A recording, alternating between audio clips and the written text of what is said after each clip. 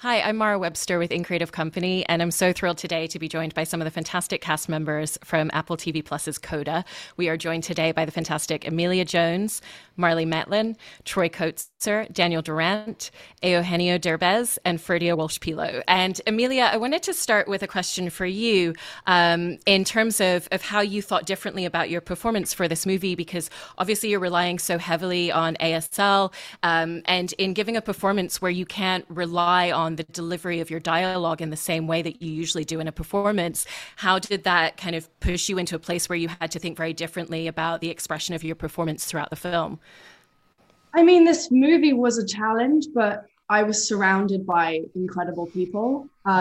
So although it was scary and, I was kind of filming in a language that wasn't my own, I had amazing teachers in the process when I was training for 9 months. And then I met Marlee, Troy, and Daniel, and all of our interpreters on sets were coders. And so we kind of all just worked together, and they really helped me kind of become a coder. I spoke to a lot of coders, but I loved portraying my feelings through a different medium. I found it hard, but it was also really fun. And it kind of allowed me to get out of my head, and sign language is so moving and it's so beautiful that you kind of have to embody what you're saying. And so it's so physical. And I absolutely loved it. And, also, I mean, Marlee, Troy, and Daniel can probably explain this better than I can, but if you're saying something is big, you don't just say, oh, it's big. You have to show with your whole body, your facial expressions, your arms. It's all so physical, and I loved it. I had such a good time, but I really wouldn't have been able to do it without, the whole team. Yeah, I really love that. And Marlee, every time I watch this film, one of the lines that really strikes me in the script with your character is when she's talking to Ruby and she compliments her daughter on being brave and says that she never feels like she's been brave.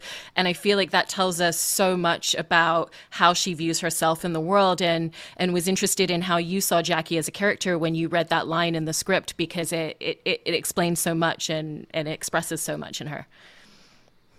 Well, when I first read, look, thank you, by the way, for having us today. When I first had a chance to look at the script, and I was jazzed for several reasons. The fact that we're having a deaf actor and deaf actors carrying the film. We're talking about deaf culture. We're talking about sign language and the deaf community. But this character of Jackie specifically, as you asked, what interested me even more, because it was a challenge for me, the fact that this character was completely opposite from who I am, from my experiences as a deaf person. That scene when I say to Ruby, wow, you're so brave. You could do things that I could never do. I tried to imagine myself in that scene. I remember when we filmed it that Jackie really didn't have the opportunity to experience life the way that Ruby experienced. The fact that she was able to deal with life honestly, and to be able to taste things. Where Jackie was in her own little circle doing, listen, she was a beauty queen and that was it. And in her family growing up, she didn't have any real communication. There wasn't any opportunity. And Jackie and the Rossi family were, of course, close, clearly. But as an actor, I had to really jump into Jackie's mind to delve into that frame of mind, thinking, what is it that Jackie is afraid of? Because this is not something I recognize myself growing up. So yeah, it was just the opportunity to play that, to jump into a character like that was really a wonderful experience for me. It was really great. It was really heavy for me, and it was a tough day to do that scene. And Troy, when you talk about the way that you develop your characters, you talk about how the story as a whole, the big picture of the story, is so important to look at first. And with a script like this, what were the details beyond just your character's lines in the movie that told you so much about him?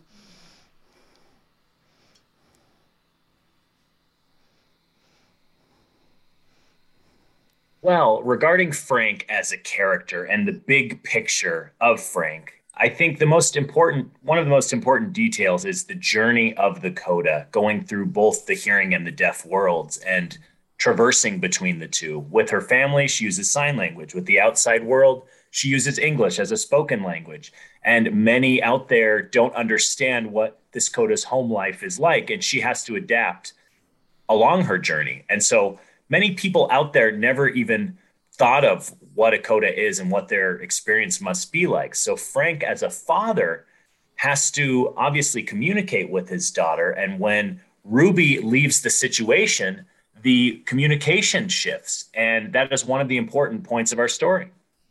Mm-hmm. And Daniel, with your character, I love that we get to see him open up in a different way as he develops a romantic relationship within the film. And when the two of you first are texting at the bar, you know, there's an immediate connection between the two of you. And then we get to see that relationship develop to the point where they're at the music performance later on. And I was interested in how you wanted to explore different sides of your character through that relationship.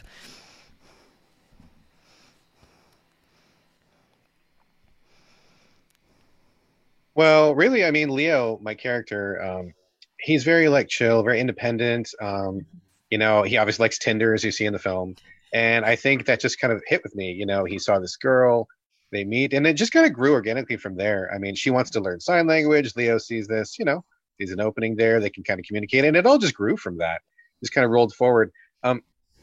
I really like that scene with the music and the song because, you know, at that time she was kind of like sort of interpreting and kind of feeding us, the deaf family, a little bit of what was going on while we were sitting in the audience. And, you know, at the beginning we're looking around, didn't know what's happening. It's kind of awkward for us as deaf people, even though we were still there to support Ruby. But it was nice of her to sit there and kind of give us little tidbits of what, you know, what was happening, what was going on. So, yeah, I thought it was a great way to develop that. Yeah. And don't forget to use a condom. Remember that scene? Eugenio, jumping over to you and your character, you know, he has such high expectations of the students that he's working with when he sees promise, like he does with Ruby. But I feel like the expectations that he has for them also speaks to the expectations and the standard that he's trying to achieve for himself in life, and was interested in how you wanted to explore that part of his inner world and the things that he's trying to achieve for himself and the standards that he creates for himself, because that's a lot of weight and responsibility to carry within oneself. Yeah, well, when we were building the character, when I was working with Sean, I told Sean that I wanted to do a character with a lot of personality, not just a normal teacher. And then we came up with this story that we never see in the movie where supposedly I'm not just a teacher. I was a very famous pop singer. I had my own band in Mexico and Latin America, so I was very popular. And then I tried to do the crossover, but I failed. And I end up quitting my career, and I end up teaching in Gloucester. And then I realized that I like and I'm good at teaching. And I finally get married, have a kid, a family. I was like fed up with traveling all around the world. So that was my back story. And that's why he's so passionate, because he's not a teacher. He's a musician, a real musician that loves music, and happens that he ends up teaching in a high school. But and then when she discovers Ruby and he sees her talent, he wants her to become what he couldn't be. And that's what he's pushing her that much, because he really is a musician. He's passionate. At the same time, he wants her to become what he couldn't be. Yeah. You know, and with that idea of backstory as well for you, Ferdia, you know, when Miles comes to Ruby's house, there's so many things that she's always been ashamed of. And he really just looks at her family and sees the love and connection and talks about how he doesn't have that at home. And I was interested in how that gave you a lot of details for your character's backstory for his family life, because as much as she's trying to connect with something in herself through music, so is your character as well. Yeah, absolutely. And I think it's amazing that they find that common ground. I think that's what music, you know, that's when kind of music is why music is so important to us as human beings. You go away and you make music and you find connections, and you've kind of got to do your own thing with it. And it's all about connection with people, making music with people. And I think that's interesting in Miles and Ruby's situation, because Miles, even though he comes from a family of music, he feels pressure to do things a certain way, and they both kind of envy each other because Ruby just wants to make music, but Miles feels a lot of pressure and wants kind of that loving family relationship, as you said. Yet they still find this lovely connection with music. And yeah, I think that's a really beautiful kind of point in the music in the film that drew me a lot to the script as well. Yeah. Emilia, did you look at the lyrics of a lot of the songs and really use that as part of your process for developing Ruby? Because it's not just about the songs that she's singing, it's when she's the one to choose singing the Joni Mitchell song, because that means something to her. We see some of the records in her room. So did that become a large part of how you formed your character and really listening to the music and a lot of the lyrics that she connects to? 100%. And we were lucky because we shot most of the music scenes in order. And because I hadn't had a singing lesson before shooting, so singing was kind of daunting to me, it meant that during the process of filming and during the film, when Ruby's voice was growing, my voice was kind of growing too. And as you said, the lyrics, I think every song is perfect for this movie in its own way, because the lyrics, you can really identify with them. I think every character can kind of identify with them, but especially Ruby. And I think with Both Sides Now, it's such a beautiful song, and the imagery is so beautiful. So then through Sign, it's even more beautiful. And I was actually watching a Joni Mitchell documentary not that long ago, and she said it's the work of her childhood's end. And, Ruby's at this point when she's coming to the end of her childhood, and she's kind of got to figure out who she is outside of her childhood identity. So when I watched that, I was like, see, I knew it was the best song to have at the end of the movie. And I'm so glad that we got it. And to most of the songs that made the movie in the end weren't the songs in the script written. So I remember when I was prepping and having singing lessons, we were singing like 40 different songs a week, trying to get the rights and trying to get different songs and trying to find the right fit. But I think, we worked hard and we found the right one. Same with You're All I Need to Get By. Ruby can sing that, and it works for when she's singing with Miles. She can identify with the lyrics, but it also works when she's singing to her dad. So it made it kind of easy to emote through singing when the songs when the lyrics were so meaningful and exactly what Ruby was feeling. Yeah, absolutely. And Troy and Daniel, I wanted to talk about the relationship that your characters have within the fishing community, because this isn't something that is just the two of them. Troy, your character mentions that this is something that his dad did and his grandfather. And so there's a real family history and connectivity in terms of the relationship they have. And I know that you both also did a lot of training alongside Emilia in terms of going onto a boat and learning a lot of the details. And what were some of the specific details that you learned about being on a boat that you wanted to carry into the film, along with the connection for both of them?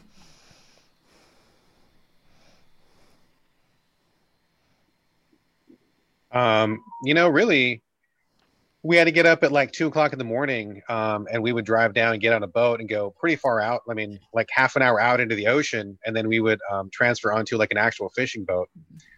We were there with professional fishermen, I think maybe like 5. And there was like one who was like the owner of the boat, the actual owner. I think his name was Paul. Am I right on that? Was it Paul? Yeah. Yes, it was. Yeah, right.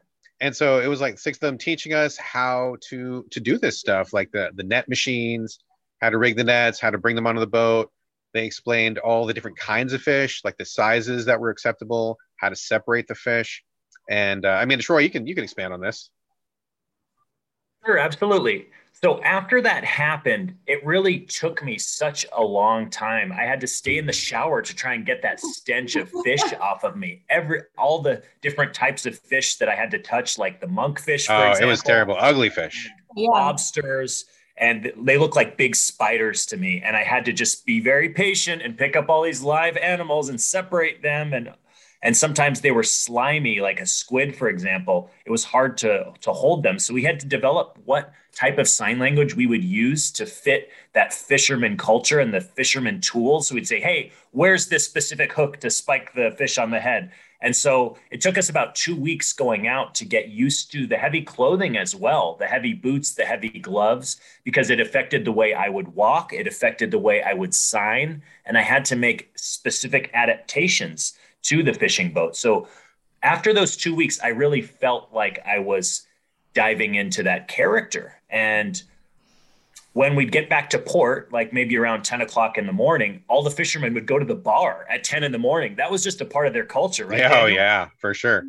I mean, like they all just piled in there, and those famous for getting into fights there. I mean, it was crazy. So Troy and I, we went in and hung out with them. Just wanted to see what it looked like to, help enrich our characters. And actually, like every day, fights in that bar every single day. These fishermen just like rough and ready. This is their community. This is what they, lived as. And I mean, it was so great. We got friends with them, and we had participated in their jokes. It was a really fun time. And Marlee, kind of going back to some of the things that you were talking about with Jackie before, her relationship with her mother is something that we get to know a lot about. And there's certain things that she does with Ruby that maybe come from her own mother. Like when she tells her not to slouch, she was probably told the same by her mother. And then there's a lot of things that she tries to do differently because she doesn't want to repeat the patterns with her own daughter. She wants a different type of relationship. And what did you find were the things that she did because her mother had done them? And what were the things that you felt she wanted to make sure were very different in their relationship? Jackie, I mean, listen, as a mother, when she finds out that, first of all, when her baby is hearing, certainly it comes as a shock to her, and it brings up a lot of fear because all she knows is being deaf to a deaf baby, which is Leo, and a deaf husband. So in her, it wasn't necessarily something she was familiar with culturally. And now she has a hearing baby. So of course, first that sets her off. And then she thinks back to her mother and the way that her mother raised her. So I guess what she was accustomed to growing up was that, you praise someone for their beauty, you praise someone for their looks, you talk about their clothes, you talk about their makeup, you talk about their posture, all those things that Jackie's mother gave to her that she wants to pass along to her daughter. That's all she knows. That's all she really knows growing up. But there was nothing really beyond that. Communication really didn't exist between her and her mother. The love didn't get expressed the same way. There was no real honest communication. And I think Jackie had to deal with the two sides, the side that her as a mother, what she was familiar with, as you said, growing up, and just like, sitting up straight and, Tinder is something that we can do as a family. And, it's all about family relationships. I mean, I think that the new things that come into Jackie's life, like, for example, music, having a boyfriend, sort of throws her off for a little bit. And she's not quite sure how to handle it, but she's trying to be better at it. She's expressing a fear of being criticized as a mother of a hearing daughter, to be able to show that she might be doing something wrong as a deaf mother. So for me personally, as Marlee, this is not something I was experienced with my kids. Like that line that she says, if we were blind, would you want to be a painter? I mean, those things are so the opposite of who I am and my belief as a mother. But again, you can't fault Jackie for trying to do the best that she can, based on what she remembers from her mother, based on how she wants to raise her daughter. It's a tough thing going back and forth for Jackie. Frank, I'd like to he just falls in love with Jackie because she's this beauty queen. And when Ruby leaves, Frank and Jackie can get busy, have more sex, and make more noise. Yeah. No. When Jackie tells Ruby that she had that moment when she was a baby where she wished for a moment that that Ruby was deaf as well because of the relationship that the two of them would have had because of that. Obviously, that's the first time she's told Ruby that. Did you think that she'd had that conversation with Frank and this was something that they had talked about, or did you think that was the first time that she was saying that out loud to anybody? I'm sure that Jackie probably just expressed to Frank at some point, first of all, we have a hearing daughter? Well, let's just kind of go with the flow and see what happens. That's probably the first time that they talked about it, and then they never brought it up again. Then when Ruby brings up the whole idea about, the $1 million question, hey, can I go into college? Can I go to music? And then she says, do you wish I was ever deaf? And certainly then Jackie really then realizes, oh, okay, that is a question I never thought of before. And maybe it's time we have this conversation to be honest with each other, for both of them, for both Jackie and Ruby. For me to be able to get into that character, that mindset of Jackie, her fear, her uncertainty with how to deal with a situation like that, I mean, I had to get rid of everything that I had in my mind as Marlee and jump into Jackie's character. It was really interesting to jump in. This attitude, this feeling that she had. And Eugenio, going back to how you were saying before that you had a lot of conversations with Sean Hayter about it being important for your character to have a lot of layers and to have a lot of texture.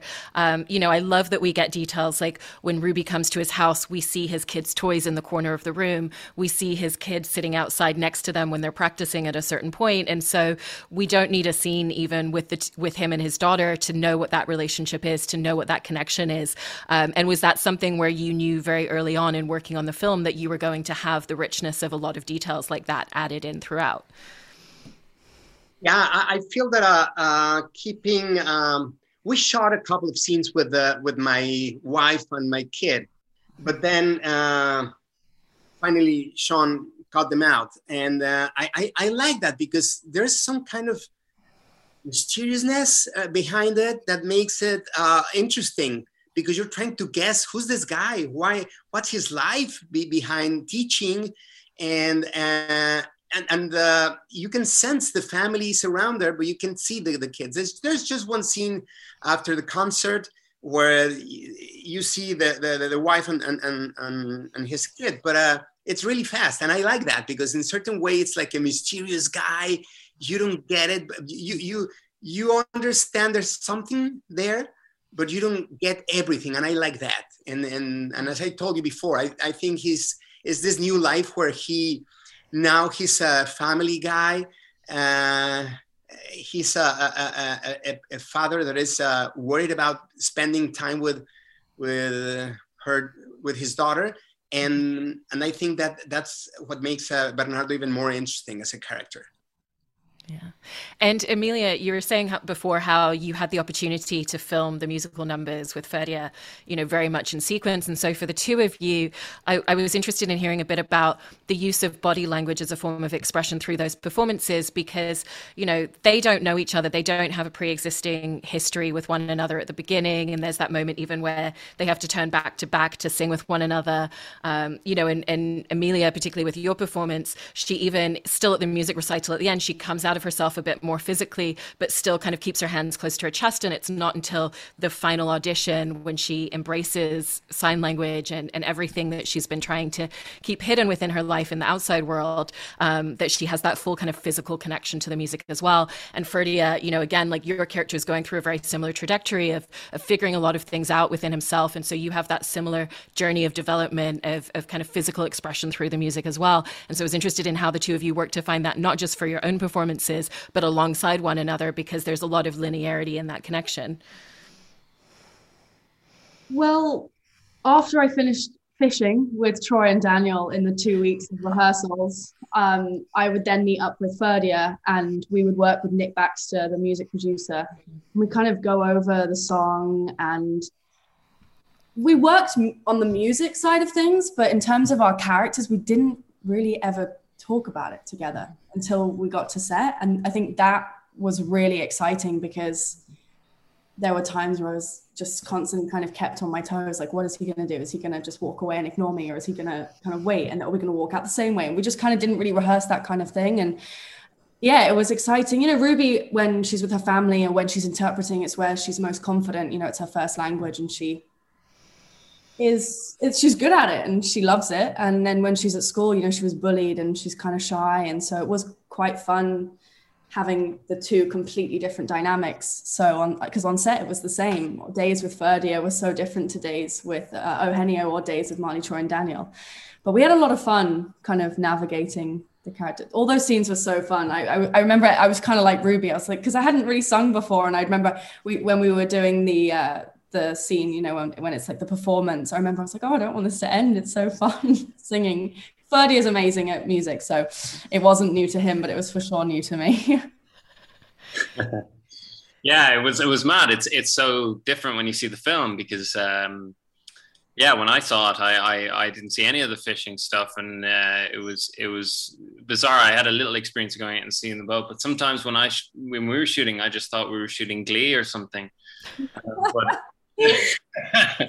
But no, that's a joke. But It was, yeah, no, it was great. As Emilia said, working with Nikolai Baxter, who was the musical director on set. We did a lot of playing together leading up to the film and rehearsing the songs. And yeah, I think we were all kind of on the same page very quickly, I think, in leading up to the shoot and through rehearsals and through the process and getting involved with Sean. And when it came to actually shooting, there was a lot of we played a lot on set, and just our scenes were so not that there weren't depths to them, but a lot of them were quite light and fun. And I think we just had it was a real relief from other things I've done, certainly just kind of getting to play with it and having a bit of humor involved, and then getting to play music. It was a joy. Yeah. And lastly, Emilia and Troy, I wanted to talk about the scene with the two of you after he's watched her perform musically, because I rewatched the film again last night, and every single time it makes me cry. It's such a beautiful scene and so intimate between the two of them. And it's because you're so nuanced with the performances. You're not making the big choices. It's just about the two of them in that moment and nobody else. And I was interested in how you kind of found the choices that you did for your performance to keep it so intimate and so connected in the way that you did. Ilya? What I will say is Sean is a phenomenal director, and I think you know what it's like with independent movie making. It was the last scene of the day and we were running out of time, and Troy and I and Sean knew how important this scene was, and so Sean kind of, she was working with us, and we wanted to make sure that Troy could actually feel the vibrations. We didn't want to cheat it, so we were working together, and Troy and I were really close. Troy has a CODA daughter the same age as me, and I was away from my dad, missing him, and so we just kind of fell into that father-daughter bond. And while we were shooting that scene, when we were trying to figure out, how it was best that Troy could feel vibrations, Troy kind of pulled away from me and he said, "I'd give anything to hear you sing right now," and then folded me into one of his hugs. And we kind of just sat there for a second. And I think Sean saw that. And so she said action immediately after that. And she cross-covered because we were running out of time, but also she didn't want to kind of do Troy's coverage, then turn over to me, because it was such an emotional scene. And so Sean was really our friend in that scene. And honestly, I loved filming it, and I loved Troy with all my heart. I agree completely with what Emilia said. As Frank, I don't think Frank has an opportunity to really get close to his daughter's face and see her emotions as she's singing. As a daughter and as a father, I really wanted to really understand and see and analyze her facial expressions. I wanted to forget about the outside world and just spend a moment eye to eye, without words, without sign language, just feel 100% of that energy and just capture it, because less was more regarding choices in acting in that scene. So keeping everything quiet and just communicating everything through the eyes and just feel it. That was it. I would love to jump in just before we wrap up. As the cast, as all of us working together, it was amazing because there was so much interconnectivity with music and Ferdia's love of music, and the parents and their love of their community and their daughter growing up, and the world of codas and interpreting and having a deaf son, and every level in this film was interconnected somehow. And it's such a beautiful expression of Sean Heater's writing, of all of our acting together. And the fact that we were just able to focus, it's just one big package that is amazing. And as a cast, I want to just reiterate that we worked so hard. We did our best to be as creative as we could for an audience and to pull it off. And I think it's just amazing that we were able to do that. You can't find a closer cast than us. We are literally a family. I think it so comes across every single time you watch this movie. I don't know a single person that's watched this film and not completely fallen in love with it. And every single time you watch this film, there's so many more details in all of your performances. So it's really, really phenomenal. Congratulations on all of the success the film has had so far. And thank you so much to all of you today. Thank you. Thank you so much. Thank you for having us. Thank you. Thank you. Love you all. Thank you. Love you all.